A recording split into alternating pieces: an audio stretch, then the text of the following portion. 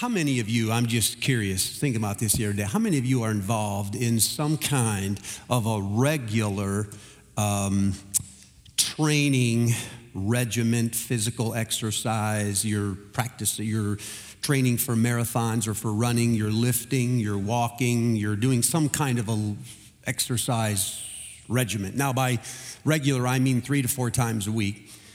And by physical, I mean 120 heartbeats per minute for at least 20 to 30 minutes. And by exercise, I mean something more than sitting in the tub, pulling the plug, and fighting the current.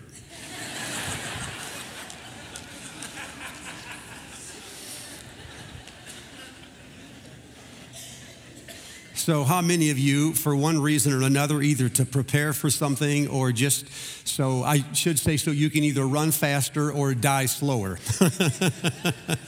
How many of you are involved in that? Can I see your hand? Oh my goodness, look around the room.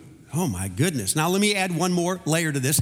How many of you are currently at this time learning something new, whether a new skill, it's a new instrument, it's a new language, it's a new hobby, but you're involved in some kind of learning something new?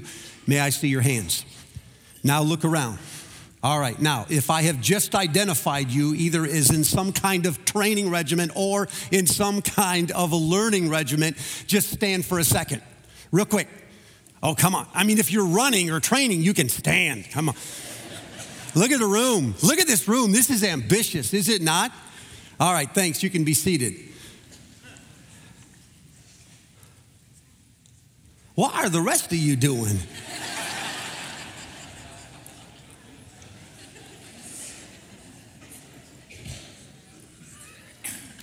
Think about that. What is the hardest part about this when you train or when you learn something new, and why do you keep doing it?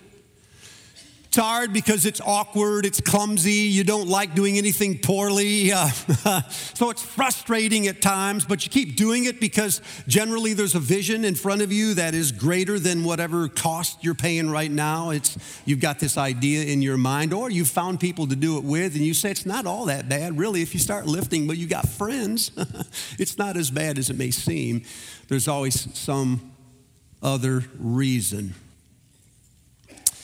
Think of your spiritual lives as a way of development more than a way of growth.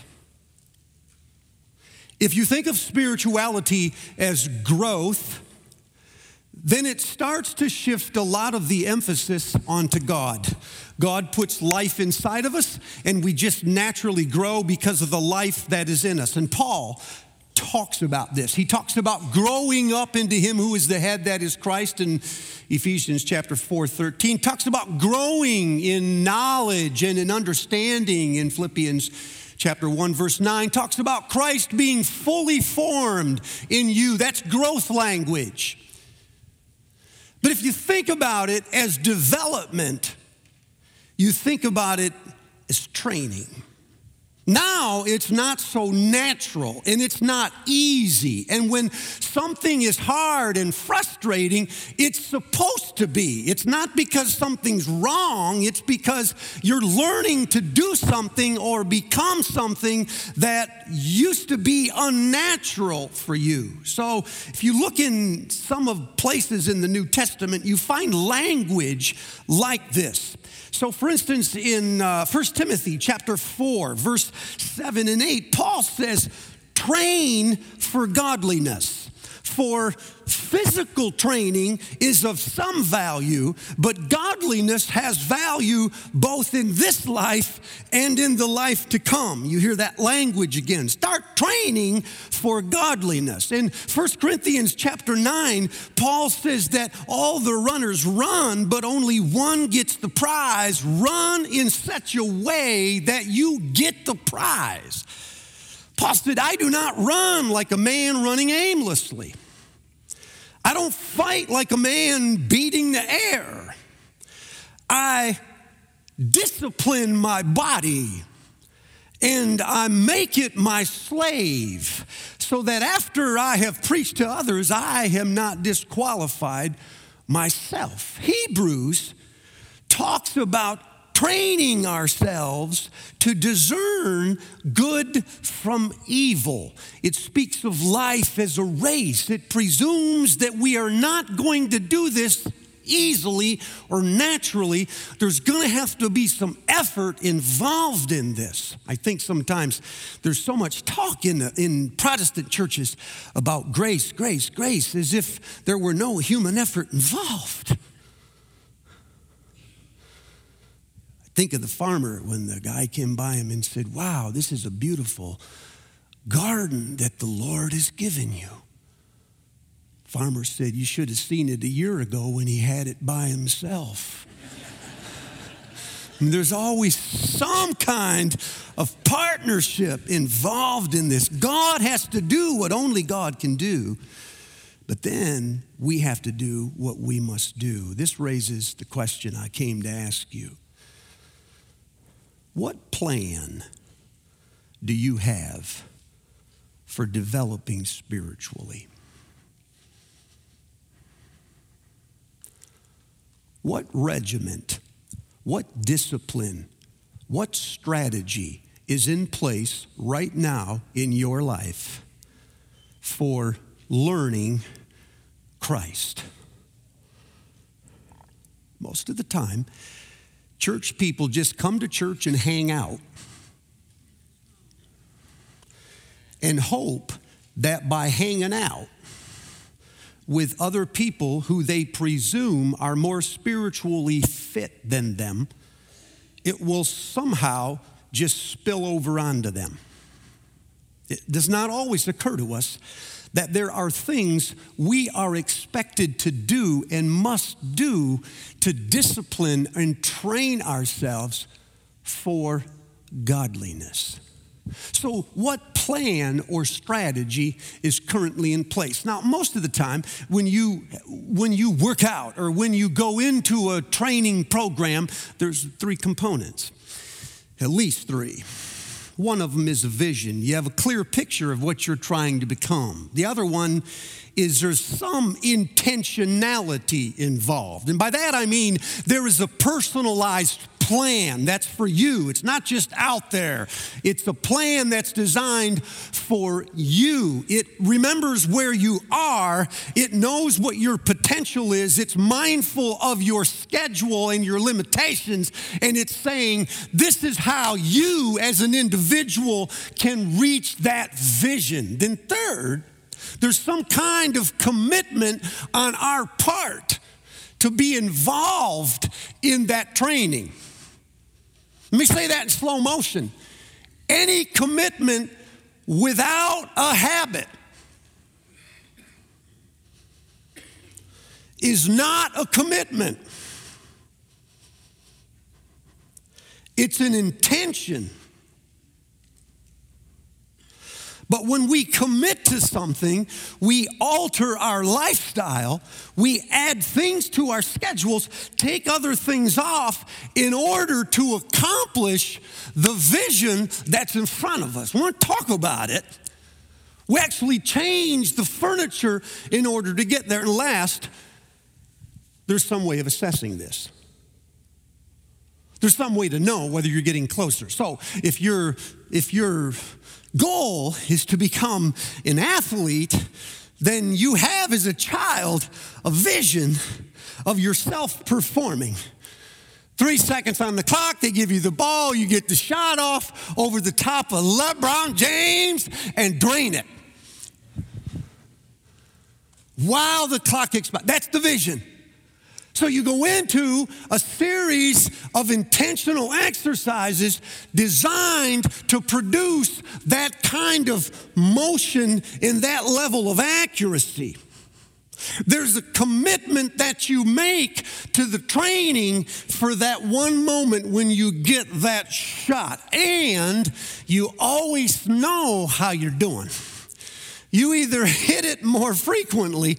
If you're playing an instrument, it's the same thing. You have in your mind a picture of how you will play someday. You go to a concert, you see the music play, you go, man, someday I'm going to play like that. So you go back and you start taking lessons, and then you practice, and you always know you're getting better. better because you can play it with more freedom and you can inspire audiences. Are you still with me? Really? Okay, these things do not exist in most local churches. There is typically not a strong vision for the kind of person we're trying to become. Instead, we have vague generalities about becoming more Christ-like, being fully devoted, being all in, being radically committed, whatever the language is. But when you stop us and you say, what exactly does that mean? We start to stall. And if there is a vision, it is not shared by everyone. We each have our own. You still with me? There is then lacking in intentionality. There is typically not, in most churches, a personalized individual plan for accomplishing the vision that we have in our minds. What we have are classes, and we have programs. And so what we do is pastors run around like fitness trainers, pointing at classes, telling people to get in it. The assumption is if you just get in that class, you'll hang around other strong people. Pretty soon you'll be strong. And third, it is hard to commit to something when we don't know what exactly we're committing to. And four, we almost never know how to assess this. If we ask people, how do you measure spiritual growth? If you ask the church at large this right now, the numbers they'll ask you to look for all deal with enrollment. They do not deal with development. Number of people attending, number of people saved, number of people baptized. Those are enrollment numbers. But they are not development numbers. We don't have good ways of measuring spiritual formation. Still with me?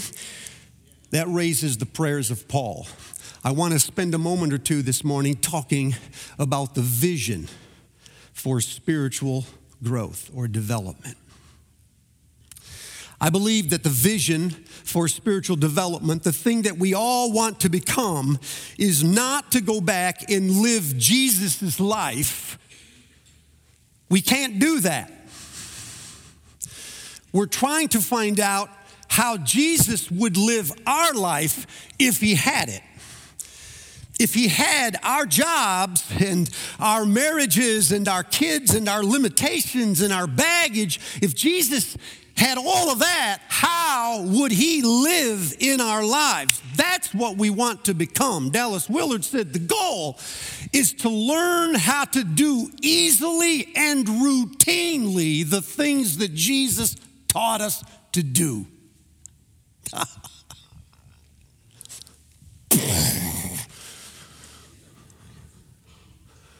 Man, that simplifies it. But what does it look like? You're still doing Jesus talk, Steve. So that raised Paul. I started looking at the prayers of Paul. Some years ago, I started learning the prayers of Paul. Like some of you, I didn't care how Paul prayed. Those are his prayers, not mine. Except the difference is his are in the Bible, mine ain't. And so I start thinking, well, maybe there's some swing weight to Paul's prayers that are lacking in mine. So what I did, literally, old-fashioned style, I Xeroxed the pages out of the Bible and I cut around them. You say, there's easier ways. Oh, stop. I just cut around the script and I laid them in front of me in a white spreadsheet like this. So I had the language of Paul's prayers, all 6 of them, to 4 different cities. And then I started reading through all 6 of these prayers. And I noticed a few things. One is there is a remarkable similarity in the way Paul prays. Even though he prays for 4 different churches in 4 different situations, the language and the ideas are very, very similar. That was important. It's not a moving target. There's a core. 2, I noticed that what Paul prays for, I don't.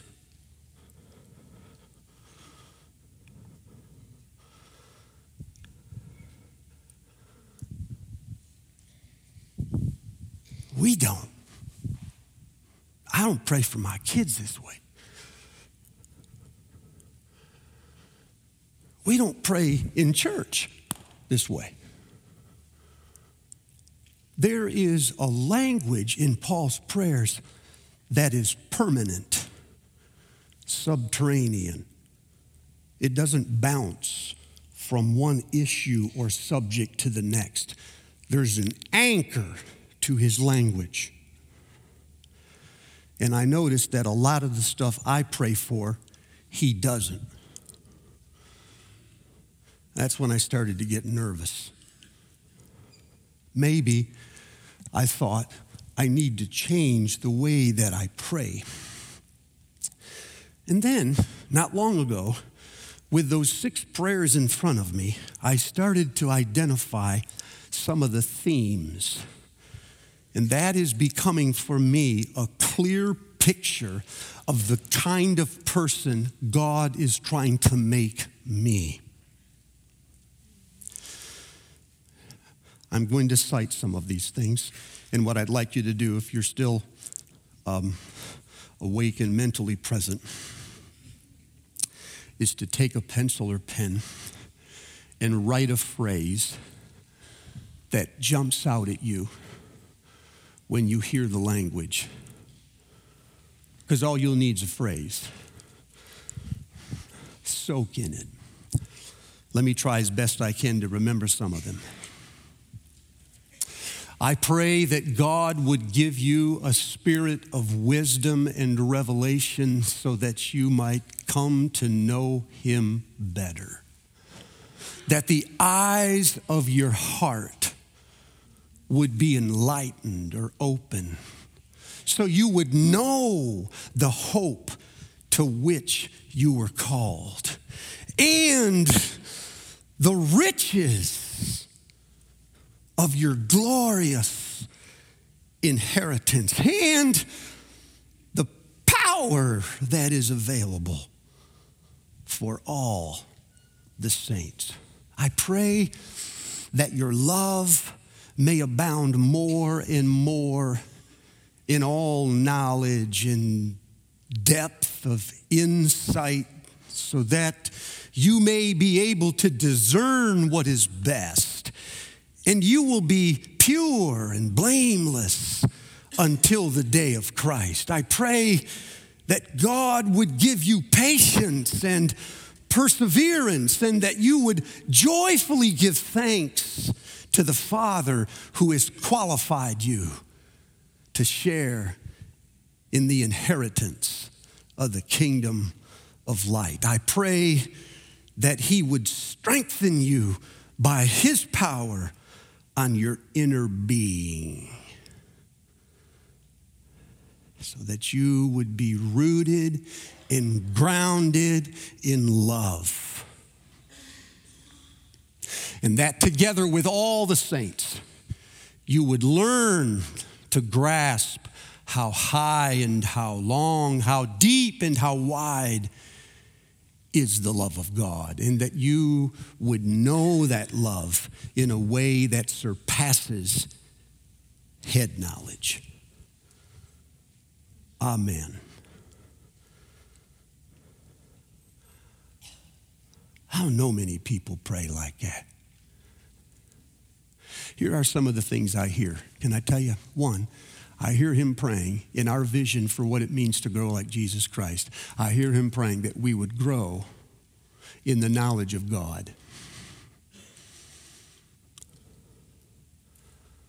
Not as you perceive him to be,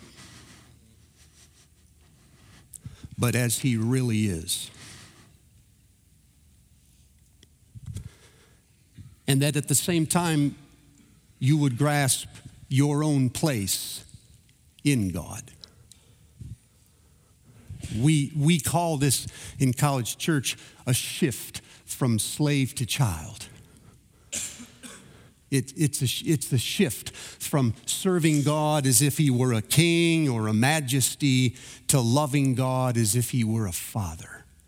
So I hear Paul praying that we would thank him for the glorious riches of our inheritance. That's child language.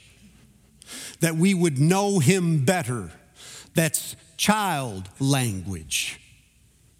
Second, I hear Paul praying that we would grow in love and in empathy. I hear him say, I pray that your love would abound more and more, that we would be rooted and grounded in love. I hear him say that God may cause love to overflow in our hearts for each other, and other people. For some of us, people are annoying. Do you see what he's praying? Like the people you work with and the people you, Patriot fans. I pray that your love, would abound more and more for the people who cut you off. This we call a shift from me to you. It means when I look at a photograph and I'm in it, I don't look for me first. Dude, that's a habit. How do I look? Hair look okay? I look for other people first. And when I step into a room like this one, I say, what are their needs? I think about what it is like to be someone else all the time.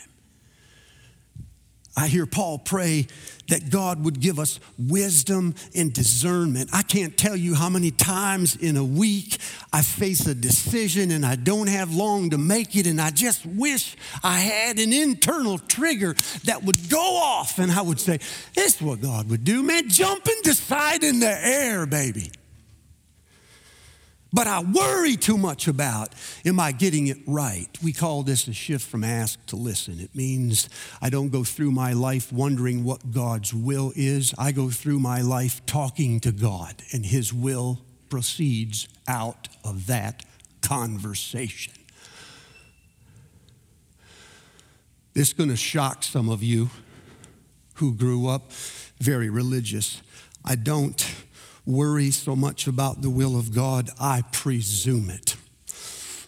Not in a cocky, arrogant way, but it is part of the ongoing relationship I have with God, and by the time I have to make a decision, he's already eliminated the three things that kill me anyway. Says there's two left, do what you want. That's the different kind of God than the one I grew up fearing on a narrow pathway. Keep moving, Steve. I hear him praying that God would help us to be fruitful, that we would bear fruit in every good work, that we would produce the harvest of righteousness. I call this language of consumer to steward. I go through life, and instead of using my abilities for self-fulfillment or actualization, I use whatever God has given me. And it's you guys, it's not just money, it's power, it's talent, it's intellectual capital, it's status, it's popularity, it's whatever God has given me. I put it at his disposal so that other people get more. That's a different mentality than just finding myself.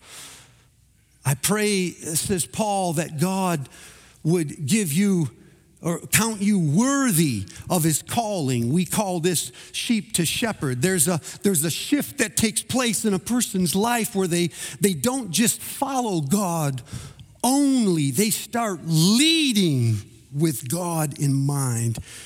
I hear him pray for a love that would spill out over onto other people around us, that it would grow more and more. We call this the shift from me to we. Every generation has its sin.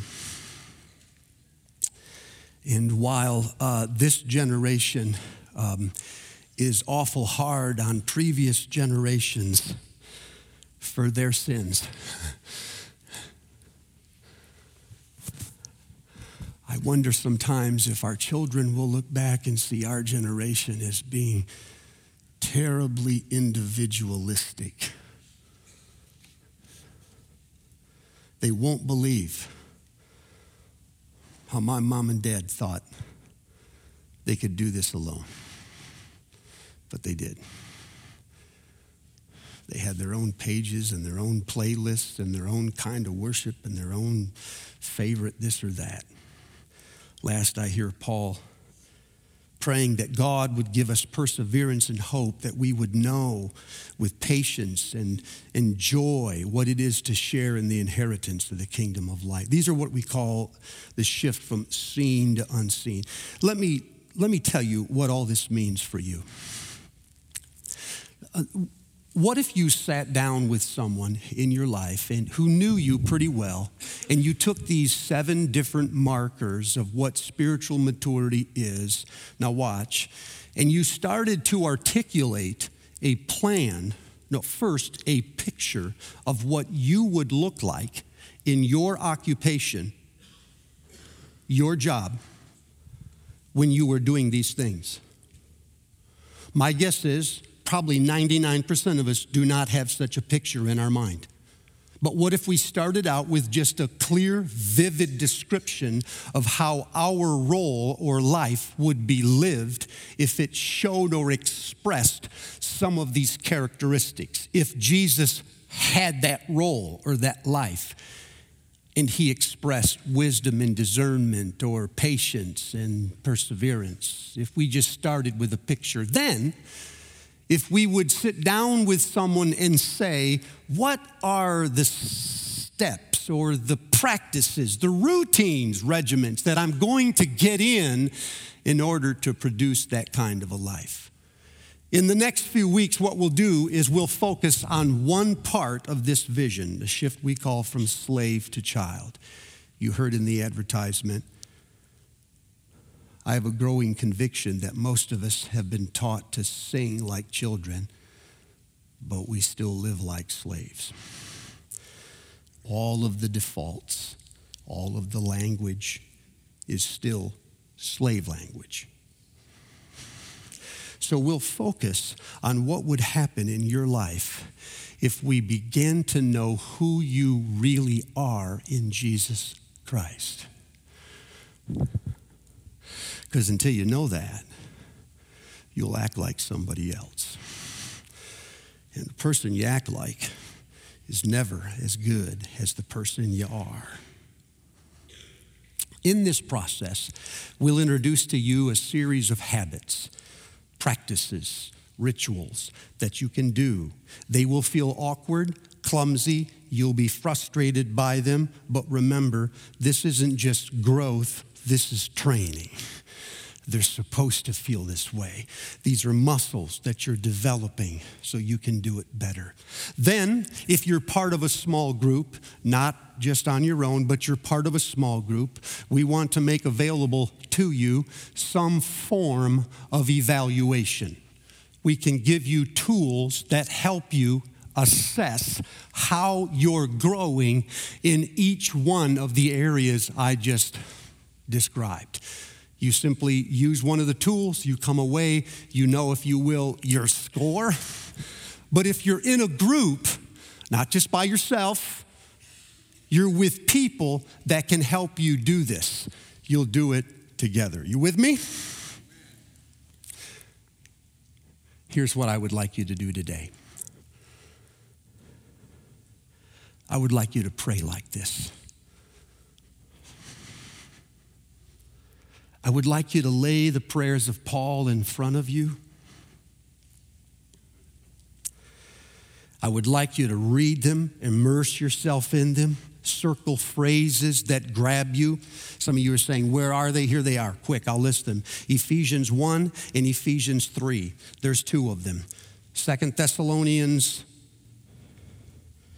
1, 1 Thessalonians 3. There's 2 more. Colossians 1 and Philippians 1.